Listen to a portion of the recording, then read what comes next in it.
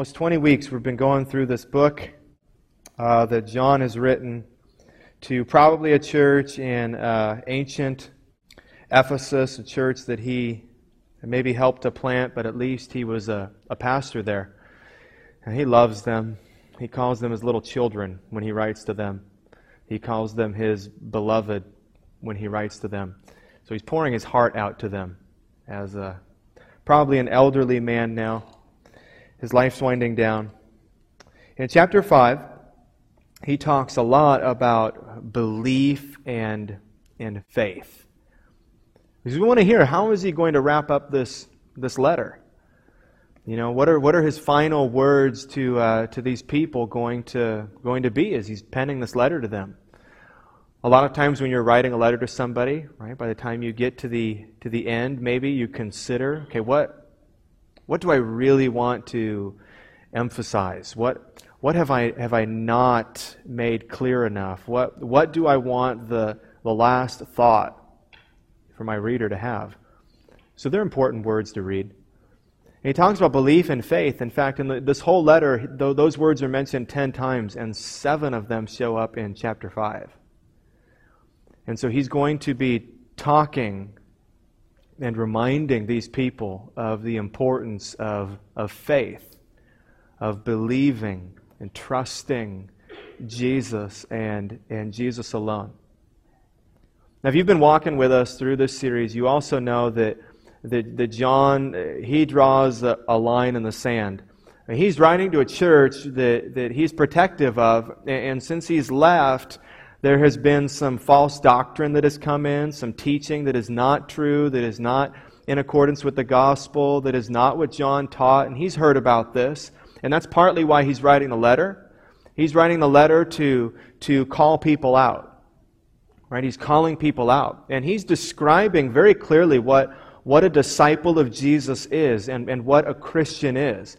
Because everybody there is claiming to be a disciple, and everybody there is claiming to be a Christian, but the reality then, as the reality is now, is not everybody who gathers in a church building on a Sunday and calls themselves a Christian is a Christian. And so he clearly says, this is what a Christian is. This is what a disciple of Jesus is. And that is meant to, for those who do love Jesus and those who are Christians, they hear that, and that's encouraging. That's encouraging to hear that. It builds confidence in them.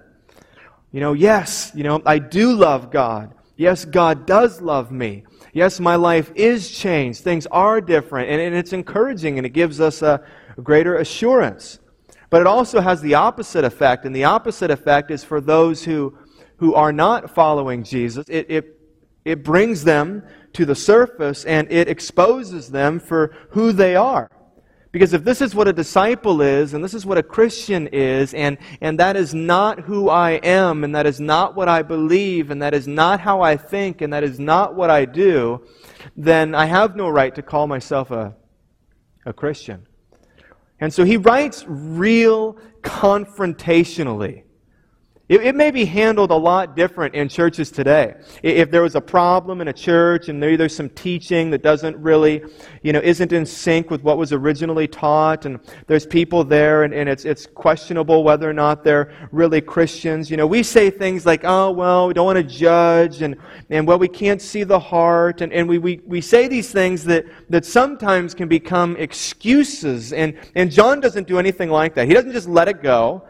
He writes a strong letter because he loves them, because he cares for them. And so today in the first 12 verses of chapter 5, he's going to talk about what it means to be born again. What has happened to us because we've been born again, and what happened to us so that we became born again. What does that mean? There's like 2 categories of Christians today. There's Christians and there's born-again Christians. But the Bible doesn't have those 2 categories.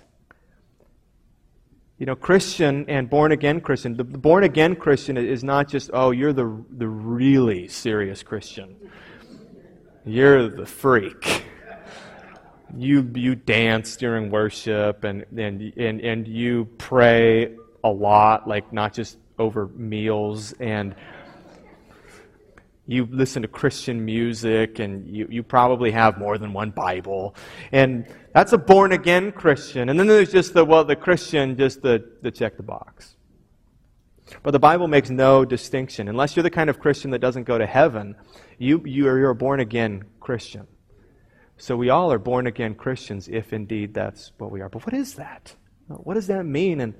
And how did that happen? Nicodemus came to Jesus in John chapter 3, and Jesus teaches him about how he has to be born again. And you remember, it just blew his mind. He had no idea what Jesus was talking about. Neither did we the first time we read it. And then we read and we understand, and we've got some great teaching here from John in chapter 5. So let's pray, and we'll get started. Father in heaven, thank you for this day that you've made. Thank you for the grace that you've given all of us today. Lord God, there's some of us here who know you've been gracious to us, and we ask you make us even more thankful and grateful. Lord, I suppose there's probably some here today who don't realize that you have been gracious to them today. That there are things that they deserve as sinful people. And they may not believe that they're sinful. They may not believe that you are righteous. Or they may not believe that these things even matter. And so they may not realize that what they deserve from a holy, good, righteous, just God is not love and gifts. But what you've given all of us here today is love and gifts. We woke up this morning. We breathed. Most of us, I'm sure, have eaten good food today. We've had drink. And all of this is directly from your hand. So God, thank you. And if there's some here that don't see it that way, we ask you would cultivate in them thankfulness. That they would see and believe for the first time that there is a great loving giver behind these gifts. And that they would admire you maybe for the first time and love you for the first time this afternoon. So we love you and give you praise. We pray this in the great name of Jesus. Amen. So if you have a Bible, 1 John chapter 5. If you don't have a Bible, there's one in front of you. Encourage you to read along. I don't encourage you to take notes necessarily. You can if you want. Some of you just like to listen, but I do encourage you to read God's Word together on your own. We're going to break this into two sections, the first 5 verses, 1 through 5, and then we'll look at verses 6 through 12. So first we're going to look at the first 5 verses, and we're going to read about 4 results of being born of God. Now there's different ways we say that. Born of God, born again, regeneration. Those all mean the same thing. And so I might use those terms interchangeably today. Born of God, born again, regeneration. That all means the same thing. And when you are born of God, there is a dramatic change that takes place in your life. And there are consequences and there are results. Now, some will teach that these kinds of things that we're talking about today are things that you must do in order to be born again. So it's you hit the first domino and you start doing these good things, and then God causes you to be born again. But actually it's God who gets the dominoes tipping. He is the one. And so these are consequences of being born again. They are not causes of being born again. So the 4 results that we're going to read about, result number one is that we believe that Jesus is the Christ. Because we have been born of God, we believe that Jesus is the Christ. The second result of being born of God is that we love God and we love His children. The second result from being born again is that we love God And we love His children, so we're loving people. The third result is that we obey or we keep God's commands. So we're an obedient people. We obey and we keep God's commands. And the fourth result is that we overcome the world. That's a big one. And sounds really cool. Like superhero stuff. We overcome the world. What does that mean? We're going to look at that. So those are the four results. Let's get started in verse 1 here, and we see two really quick. Everyone who believes that Jesus is the Christ has been born of God. And everyone who loves the Father loves whoever has been born of Him. So there it is right away. Everyone who believes that Jesus is the Christ. So here is this present, ongoing activity, believing. And you're going to see others in here. Believe, love, faith, obedience, overcoming. And these are all present. And in the Greek, that means ongoing activities. But what does it say? That present, ongoing activity, believing, what has happened already, has been born of God. So there is this present, ongoing activity in your life, and those are the four results that we're going through. But what happened first, and the reason behind these, is a past experience. Something has happened to you, not something that is still happening to you. That's where the tense of the original Greek is important here. You're doing something now because something done, over, happened to you at some point in the past. And he says that what happened to you in the past was you were born of God. And the first two results are here. Because you were born of God, now you believe that Jesus is the Christ. And two, you love God and you love His children. And so we, like the readers that originally read this, we should ask ourselves, okay, do I believe that Jesus is the Christ? And do I love God? And do I love His children? Ask yourself, do you believe that Jesus is the Christ? Do you believe anything less than that? Or do you believe the gospel? Do you believe that God created man and man was good? And do you believe that man rebelled against God? And do you believe that that first man, Adam, was, according to Romans 5, he was a representative of all his posterity, of everyone who would follow. And when he sinned, we all sinned. And of course, throughout life, we have proven that that is true by sinning as soon as we have the chance. Do we believe then that we as a people, we fell away from God and turned away from God and have run away from God? And we have gone astray, and we've chosen to go our own way and to please ourselves and to do what we want and to submit to ourselves as the only authority and not to love God above all things. And do you believe that God is a good God, and God is a righteous God, God is a holy God, and God is a just God? And so it would be an abomination for a good God to let this injustice go. And therefore we are deserving of eternal punishment from God because we have committed sin against an infinitely good God. It's much worse than me sinning against one of you or one of you sinning against me because I'm a sinner, just like you. I mean, it's bad, but it's nothing compared to sinning against a God who has been nothing but good and loving and gracious to you. It's infinite ugliness.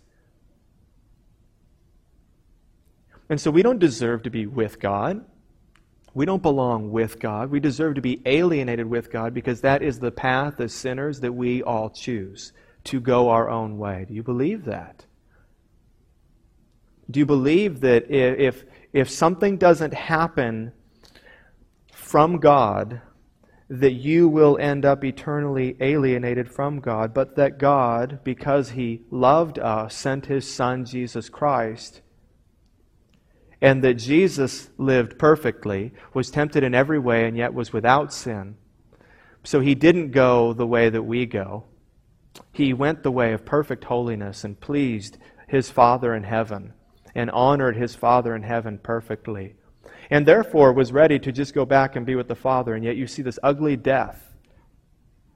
And the ugly death is because Jesus died in our place. The cross was ugly for so many reasons. The cross was painful for so many reasons. The cross was dark for so many reasons.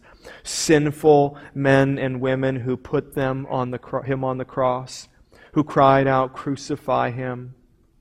But understand that the greatest hand behind the cross was the hand of God Himself.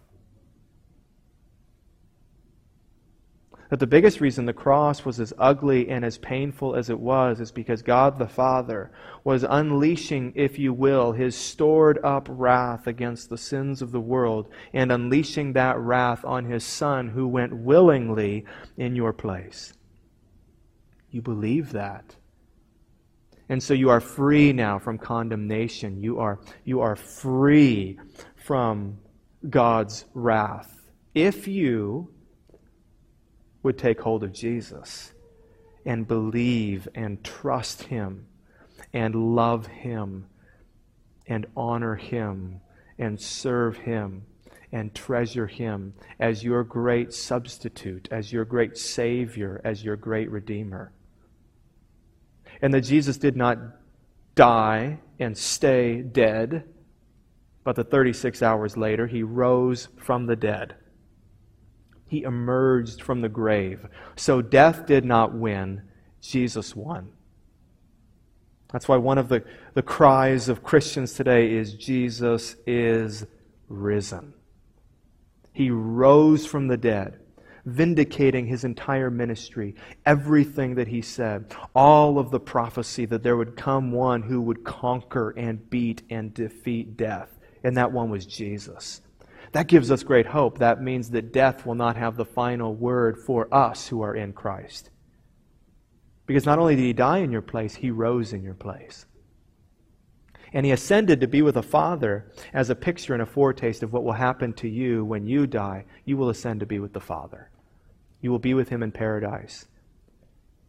And as Jesus went to heaven, He passed the Holy Spirit and high-fived Him way up and way down.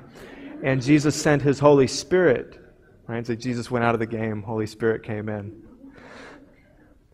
And He sent His Holy Spirit now to awaken us, to see, to awaken His children to what Jesus has done. Because before the Holy Spirit awakened you, like we're going to see again today, you just didn't believe it. It was just silly. It was nonsense. It was foolishness. And then one day, it hit.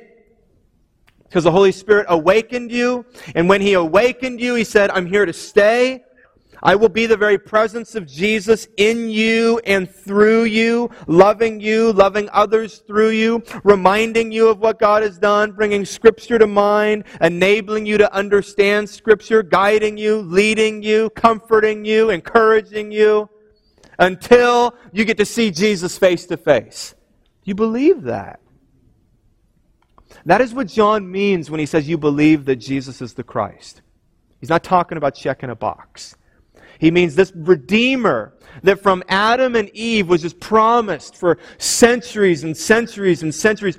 Hang on, I know it's bad. I know you can't keep my law. I know you can't do this. I know you're not good enough. I know no one is, but there's a Redeemer who's coming.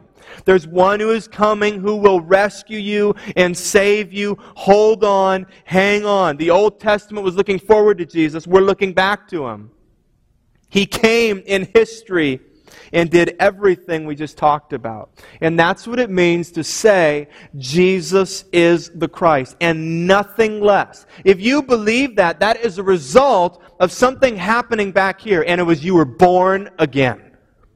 You were born of God. He doesn't say you believe that Jesus is the Christ because you got smart. He doesn't say because you read enough books, because you were wise, or somebody finally gave you a good gospel presentation. It was a bunch of jacked up tracts, and then one day somebody gave you a good one, and it was written, at a third grade level, and you understood it, and it made sense, and you grasped it, and things were just happening where you were more open, and it doesn't say anything like that. No, something happened internally that just changed your whole spiritual disposition. It was like you were blind, and then you could see, and what that was you were born again. And for those of you who are Christians, can you not look back? Easier if it was later in life, more difficult if it was younger in life. But can you not look back and see, I was blind, and then I saw. I didn't believe, I believed. You remember the testimony of C.S. Lewis? I got on the bus to go to the zoo. I got off the bus, I was a Christian.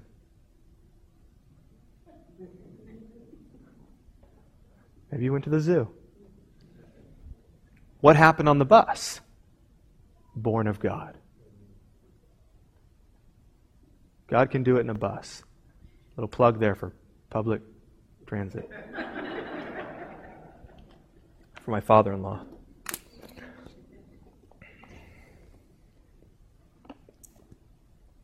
And everyone who loves the Father loves whoever has been born of Him. Do you love God? Do you love God's children? It's sort of easy to love God. What I mean by that is, He is immanent, but He is also so transcendent in that He's not standing here. Because God is transcendent, it is easy for us and easy for people to just invent their own idea of God and assign qualities to God that they think are lovable and therefore love Him. And that's why everybody loves God. I mean, very few people hate God. Now, they don't know God. That's the problem. Because He's transcendent. And so there's this liberty that they take to just kind of invent Him, right? So you ask 10 different people, do you love God? Maybe 10 people say they love God, but then you ask them who God is, and you get 10 very different answers.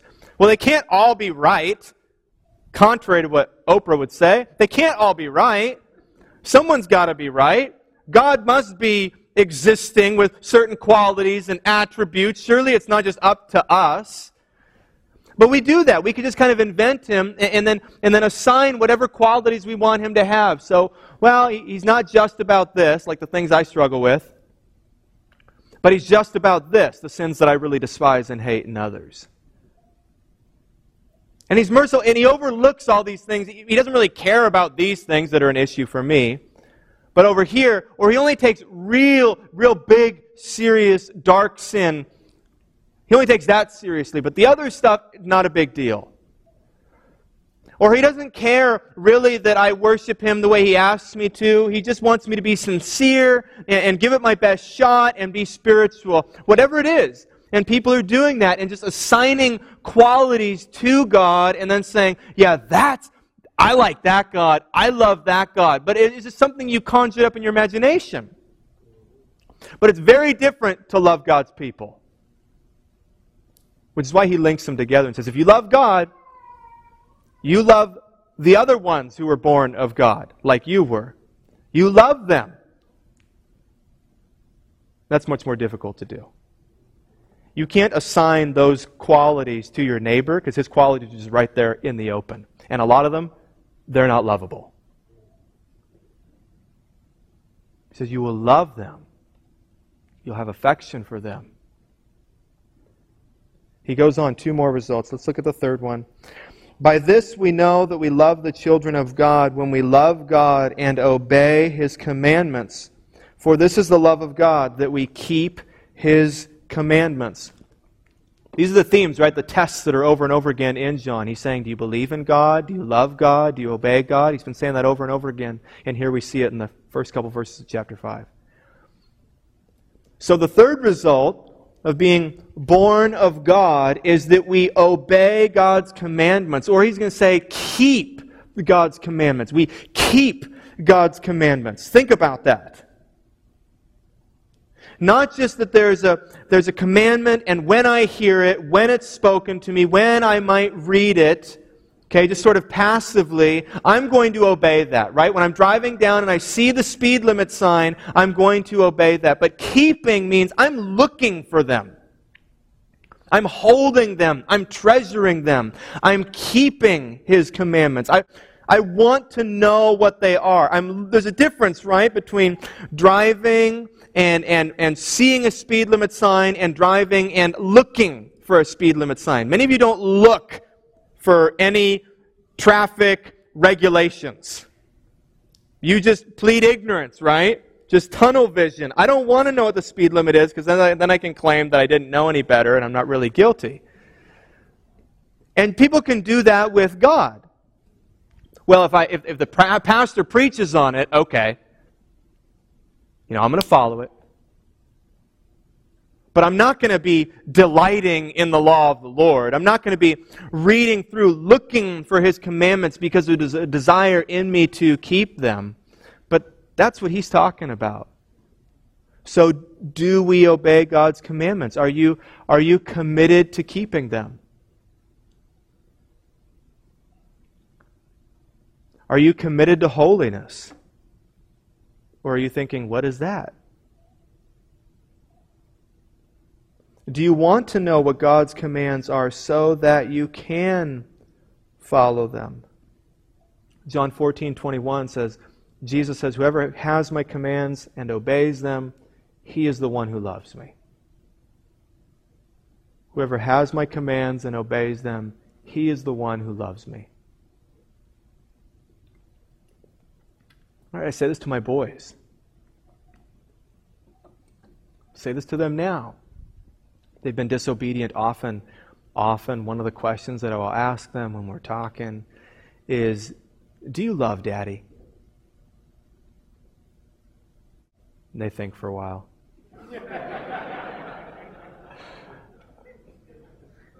No, we've got loving boys, so they always say yes, even when they're mad at me. Yes, or yes. I love you. And then I'll say, if you love me and I give you an instruction, what will you do?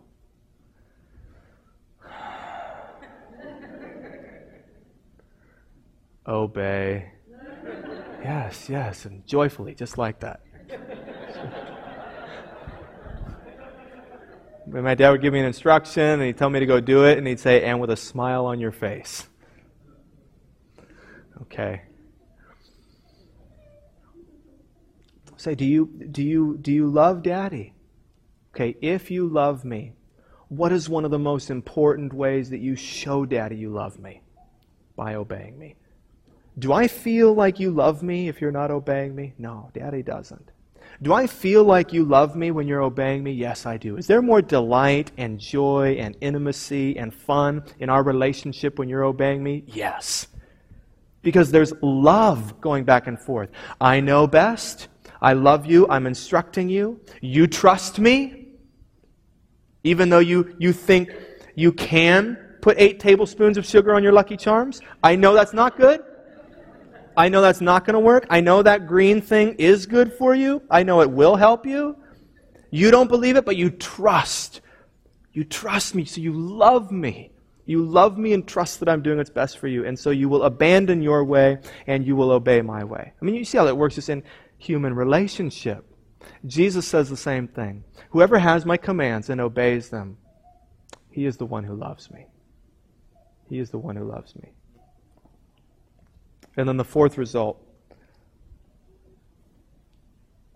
And his commandments are not burdensome, for everyone who has been born of God overcomes the world. 3 times in just 2 verses he says, overcome the world.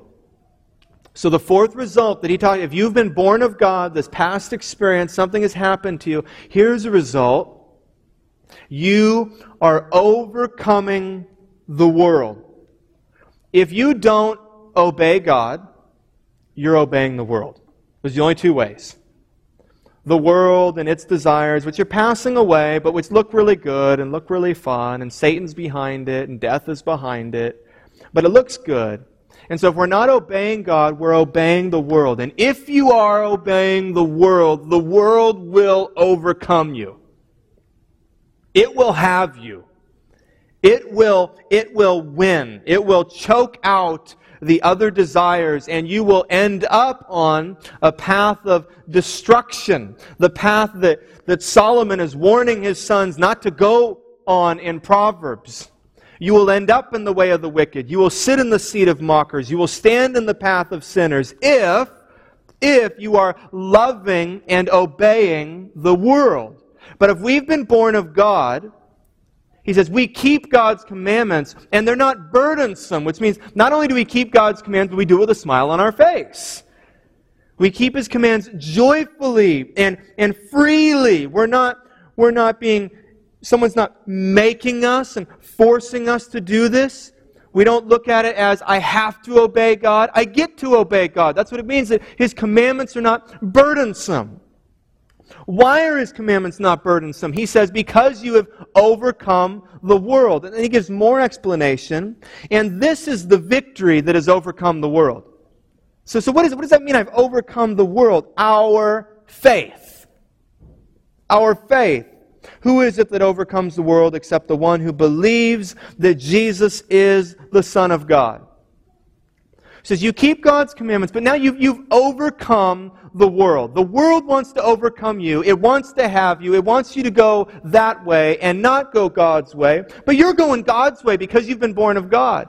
And not only that, you're not just doing it because you have to. You're doing it because you get to. His commands are not a burden to you. You want to obey God. Why do you want to obey God? Because you have overcome the world by faith.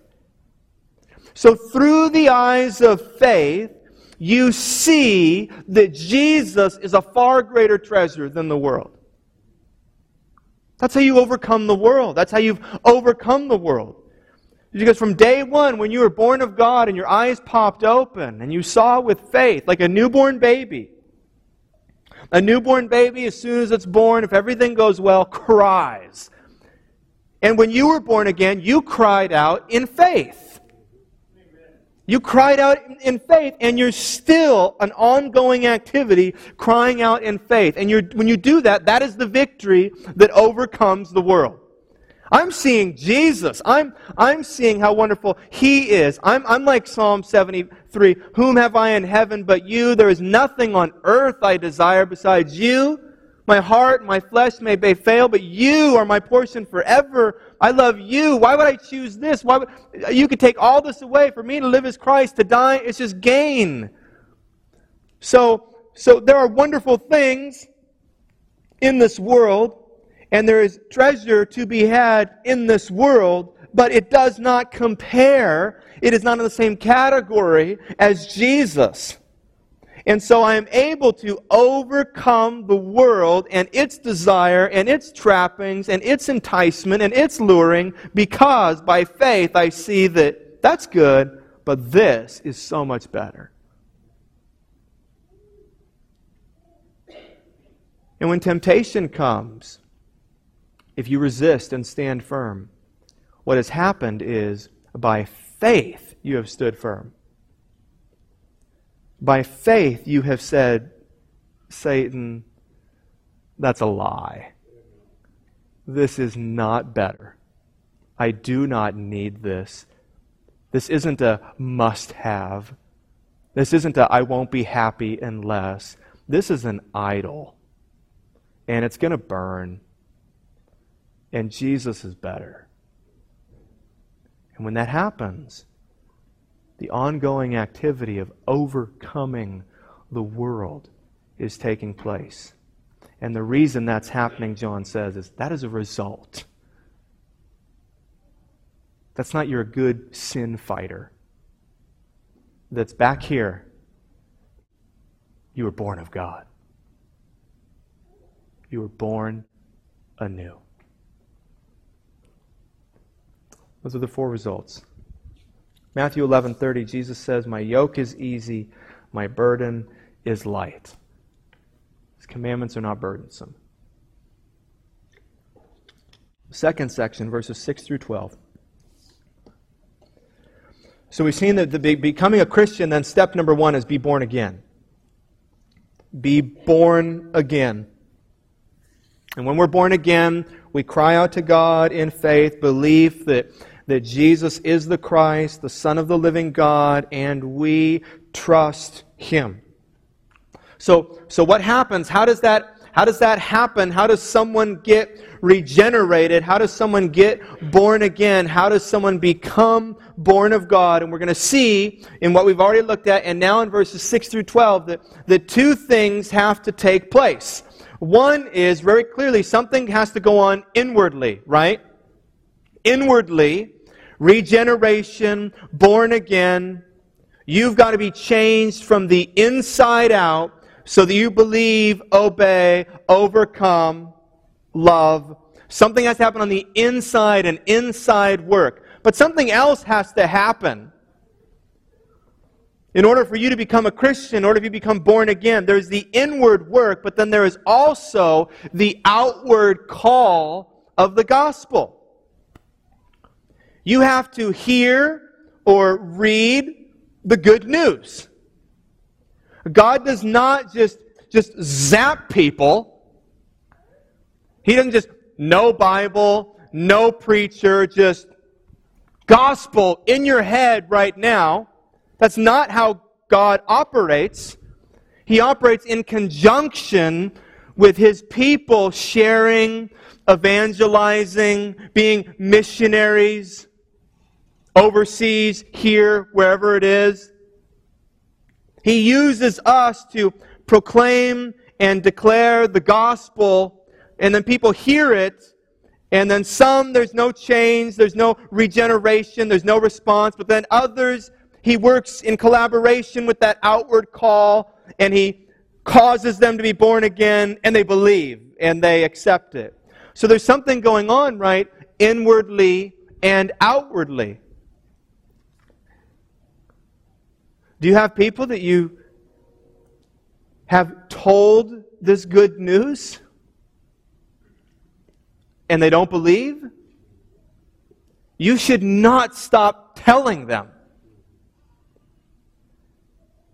You should not, labor at figuring out, good ways to speak in a language that they're going to understand and share testimony and think through those things for sure. But it's not going to hang on you getting the perfect gospel presentation, right, and get the outward call right, and then this baby's just going to click. There's two components, right? This outward call or testimony, as he's going to describe it in verses 6 through 12. But then something's going to have to pop inwardly in order for them to believe. Isn't that the hope we have in 2 Timothy chapter 2, verse 24, when Paul says, "And the Lord's servant must not be quarrelsome." Okay, so this is the person that you're working with, and they're not repenting, they're not placing their faith in Jesus, and there's going to be a tendency at some point to just fight. And so he says, "Do not be quarrelsome, but be kind to everyone, able to teach." So teach them. "Patiently enduring evil, correcting his opponents with gentleness." Why? Why do I persist in all that? Because maybe eventually they'll see just how loving you are and they'll be won over by your love? Maybe. Maybe not. So why? What is my hope? Why do I endure this evil? Why do I keep being kind? Why do I be patient? Why do I need to be able to teach them? Why? For God may perhaps grant them repentance, leading to a knowledge of the truth, and they may come to their senses and escape from the snare of the devil after being captured by him to do his will.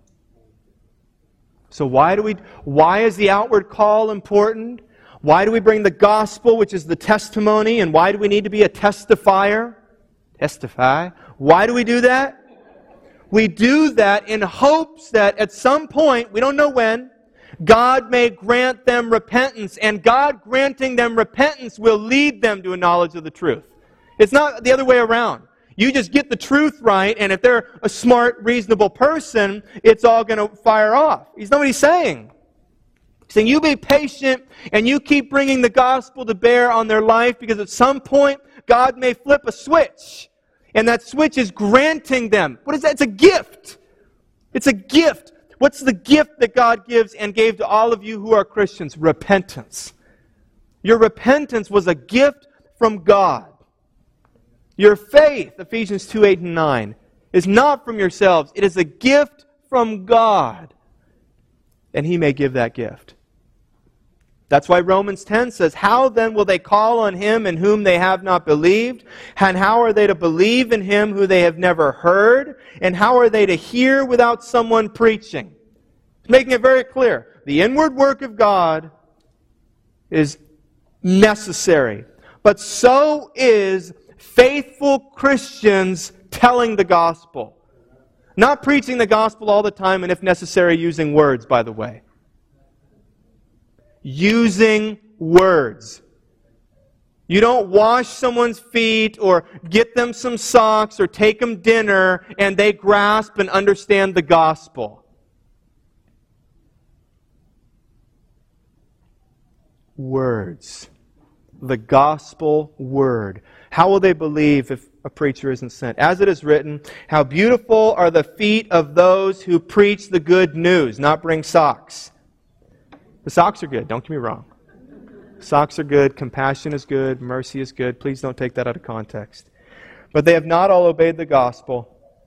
For Isaiah says, Lord, who has believed what he has heard from us? So faith comes from hearing, and hearing through the word of Christ. So another word for this proclamation that we're talking about that needs to take place is testimony. And when you become a Christian, or when you became a Christian, there was a testimony and there was a testifier. Somehow, you heard or you read the gospel story, who Jesus was and what He has done. That was necessary. And verses 1 through 5, you were born of God. But let's look now more at that testimony and that testifier and what was happening. First, something about Jesus. This is He, that's Jesus, who came by water and blood, Jesus Christ, not by the water only, but by the water and the blood. Which is really confusing. And so, real quick, just 3 historical interpretations.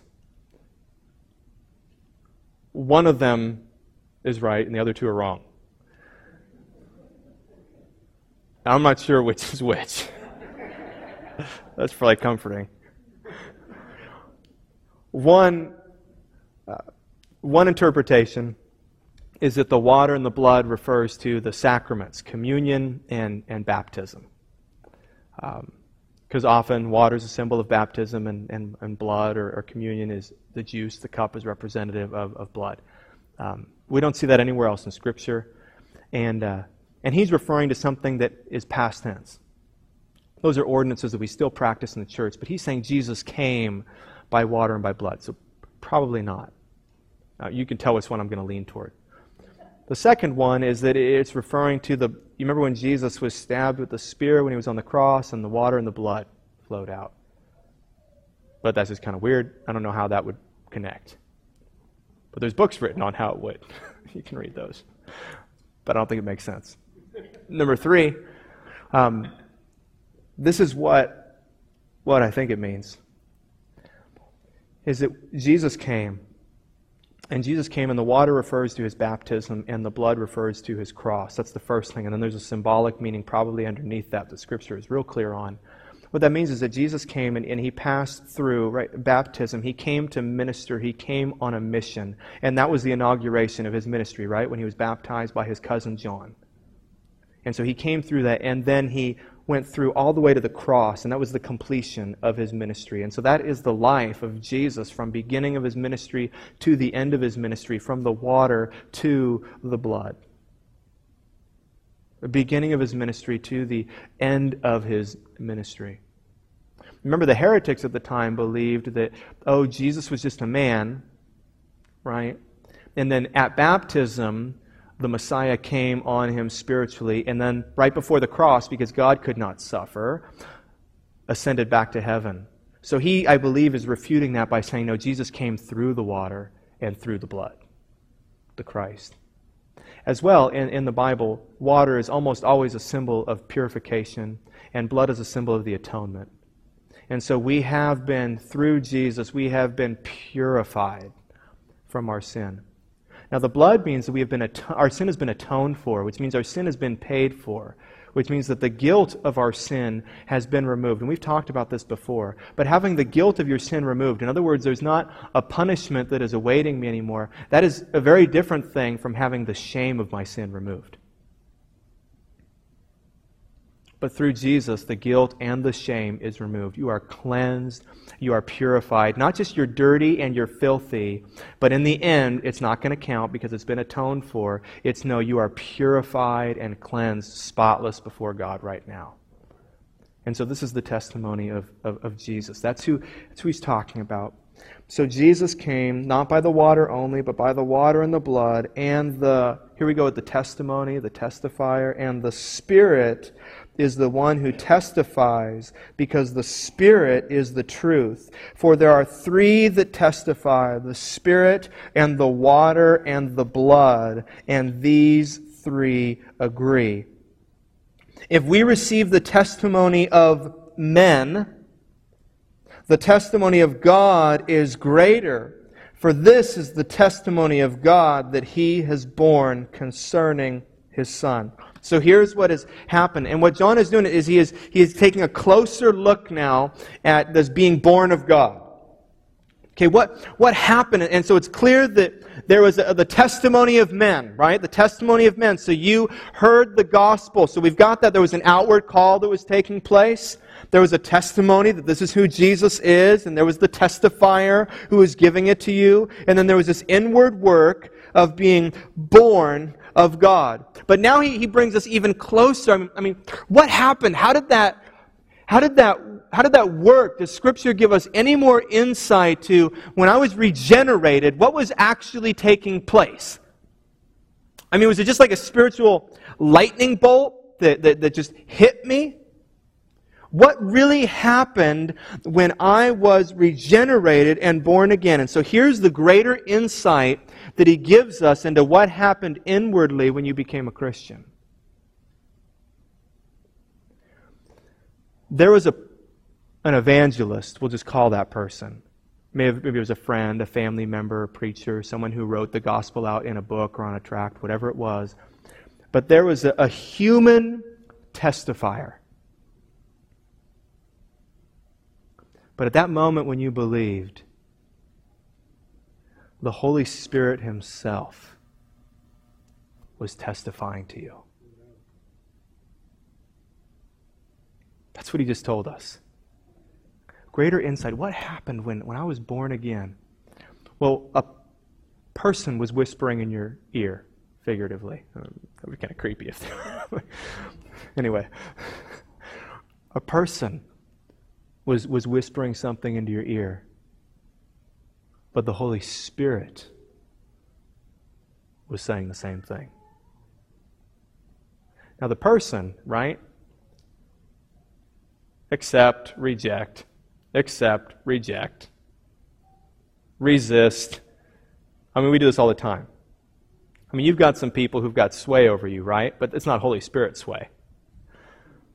When you got people who you want to approve and you want to impress and you want rewards from, and so they've got some power over you. But they don't have ultimate power. When the Holy Spirit testifies to you, you believe. That's what John's saying. When the Holy Spirit testifies to you, you believe. No one hears the testimony from the Holy Spirit, from God, and rejects. God has never moped in heaven saying, I gave it my best shot. I just cannot crack that one. Gosh, I've met some stubborn, rebellious people, but they take the cake.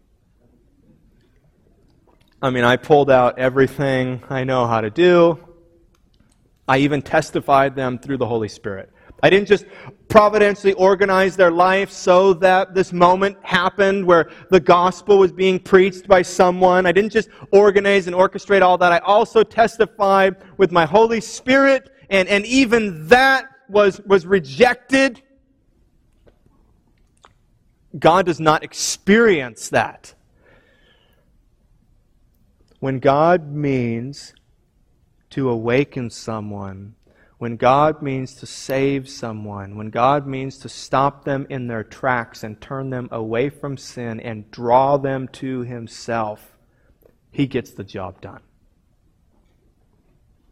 And so this greater insight that John gives us is that when you were saved, if we receive the testimony of men, the testimony of God is greater. The Holy Spirit Himself testifies to us. The Holy Spirit Himself must testify to us that Jesus is the Son of God, that Jesus came through the water and the blood, and when the Spirit testifies, He also awakens. 1 Corinthians 12:3 teaches this. Therefore, I want you to understand that no one speaking in the Spirit of God ever says Jesus is accursed, and no one can say Jesus is Lord except in the Holy Spirit.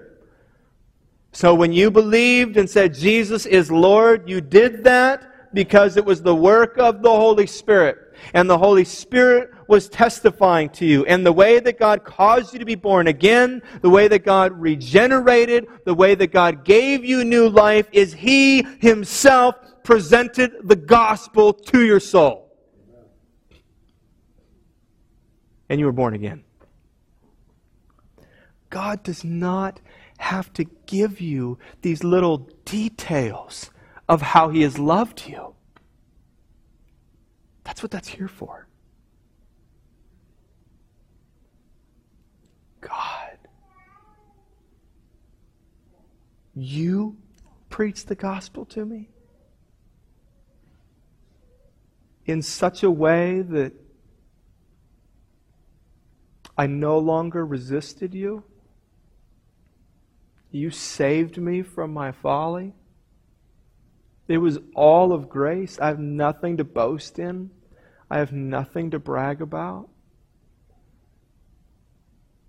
That's what causes us to write songs and hymns of how great the Father's love is for us. It's grasping these kinds of truths. If you are a Christian, thank God for this. Thank God for this. This is not a story. This is not myth. If you are a Christian, John is saying, let me show you what God did. Be thankful. Your life is to be a living sacrifice, worship, and this is the kindling for that fire to burn bright. These kinds of truths.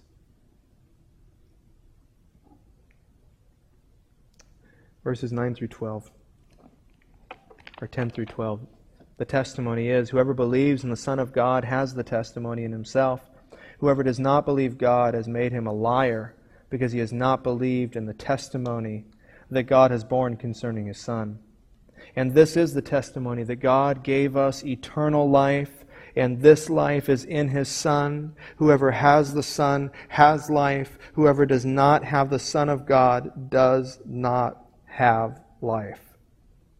Three things he says about eternal life. One is it is a gift from God. God gave us eternal life. So eternal life is not something that we deserve. It is a gift from God. The second thing he tells us is that eternal life is in Jesus. Eternal life is not found anywhere else but in Jesus Christ. Nowhere else. Especially not through ourselves and our good works and our effort. Only in Jesus Christ. The third really cool thing it tells us here about eternal life is that it is a present possession. Whoever has the Son has life. If you are a Christian, you have eternal life right now. It's a present possession, not you will have life one day. Eternal life is not something that begins when you die. Eternal life is now. You, Christian, have eternal life. Your death is a transition from good to better. It is just your soul, right, casting off this body and going to be present with God in heaven, awaiting being given a brand new body that's way better than the one you have now. And that eternal life is right now. So we should live like we have eternal life right now. When we think like that, why would we ever fear man? Why would we ever fear man? When we understand that we have eternal life right now, that it is a precious gift from God, not by anything that we have done, and that gift is in Christ. So just two applications for the Christian and the non-Christian. Of course, we've got both here. I'm so glad about that. But to reiterate, Christian, like we say at the end of every sermon, to those of you who are saved, may you find every blessing in Christ this week. May every blessing that you have, every joy that you have, every circumstance that you have, may you see that the root of all of this is Jesus, and love Him and adore Him and serve Him and honor Him. That your relationship with Christ would be fueled this week as you grasp in greater depth His truth. And so when we read 1 John chapter 5, verses 1 through 12, may we have hearts of thankfulness cultivated within. But what about to the person who isn't saved? What about to the person who is not a Christian?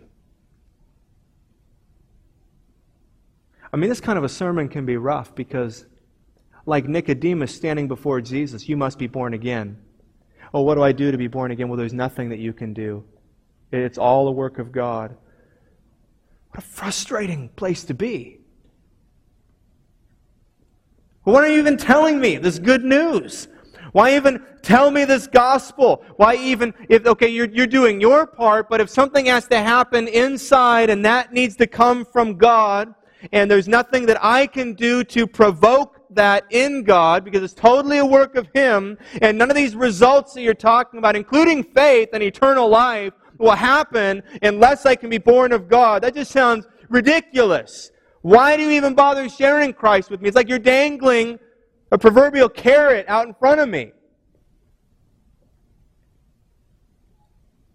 What am I supposed to do with that other than feel helpless? And the answer is exactly.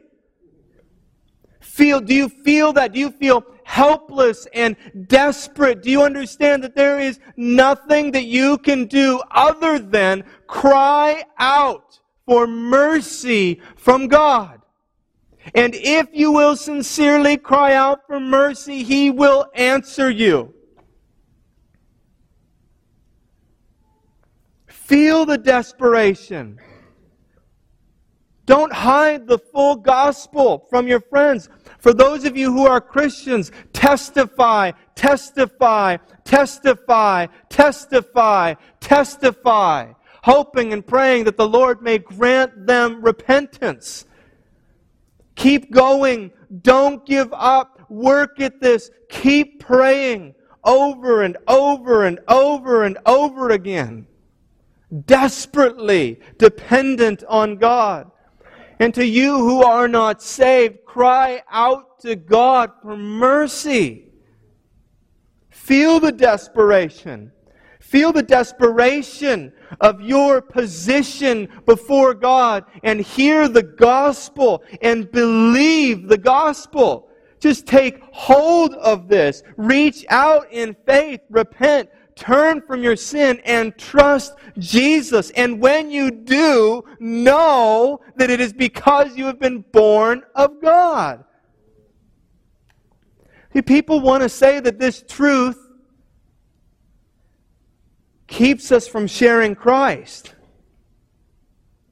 But the reality is, this truth should motivate you to preach Christ. If God does not do an internal work, what hope do you have and what is the point of sharing Christ? To a sinful person in rebellion against God, you think you're going to tip the scale? Please. What hope do you have?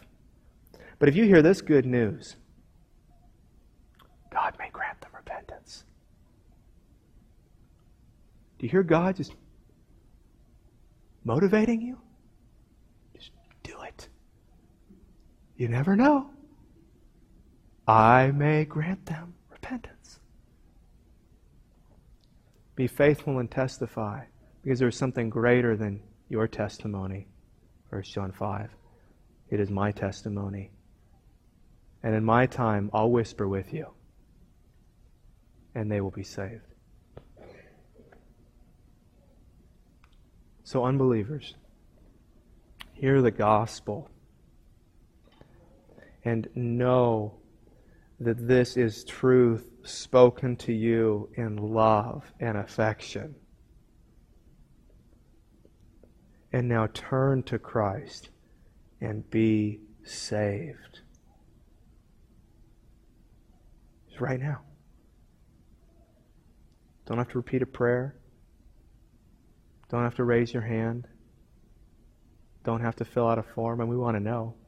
But you don't have to do that. Just right here, right now, believe. Are you struggling? Are you frustrated? Is this difficult for you? Ask God for mercy. Ask Him to remove the scales. Ask Him to soften your heart. Ask Him to loosen the chains. And my friend, you just may have the chains loosened. I'll pray. And then we celebrate communion. We have this renewing of our covenant with God every single week. And these signs of the covenant, this bread and this juice, where God focuses us on the cross and on the redemption that we have in the cross. And so if you're a believer and you're part of a church family, you are welcome to share this meal with us today. We've got leaders who will serve you. You could take it back to your seat. And if you would wait, we'll take it together. Our Father in heaven, thank you for your holy word. And thank you for these truths that are difficult sometimes, God, to preach. And then thank you, Lord, that you wash away all of our concerns. Well, if we teach this, God, then won't that discourage non-believers? God, thank you for washing those concerns away with just more truth. The truth that this word is your sword. And if we're not swinging it, we should not expect anything good to happen. So, Lord, as men and women who have been adopted by you, teach us to swing these swords.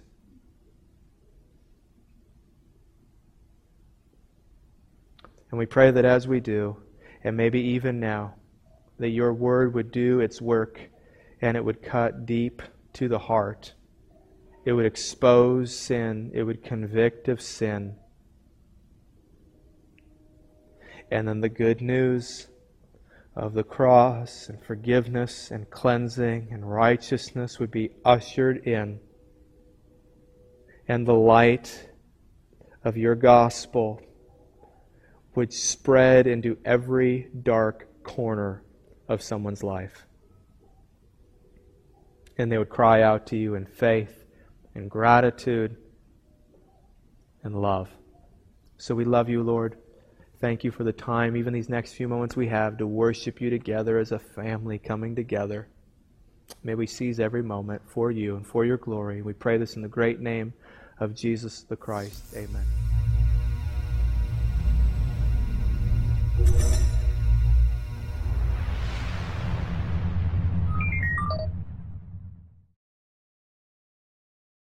Bah.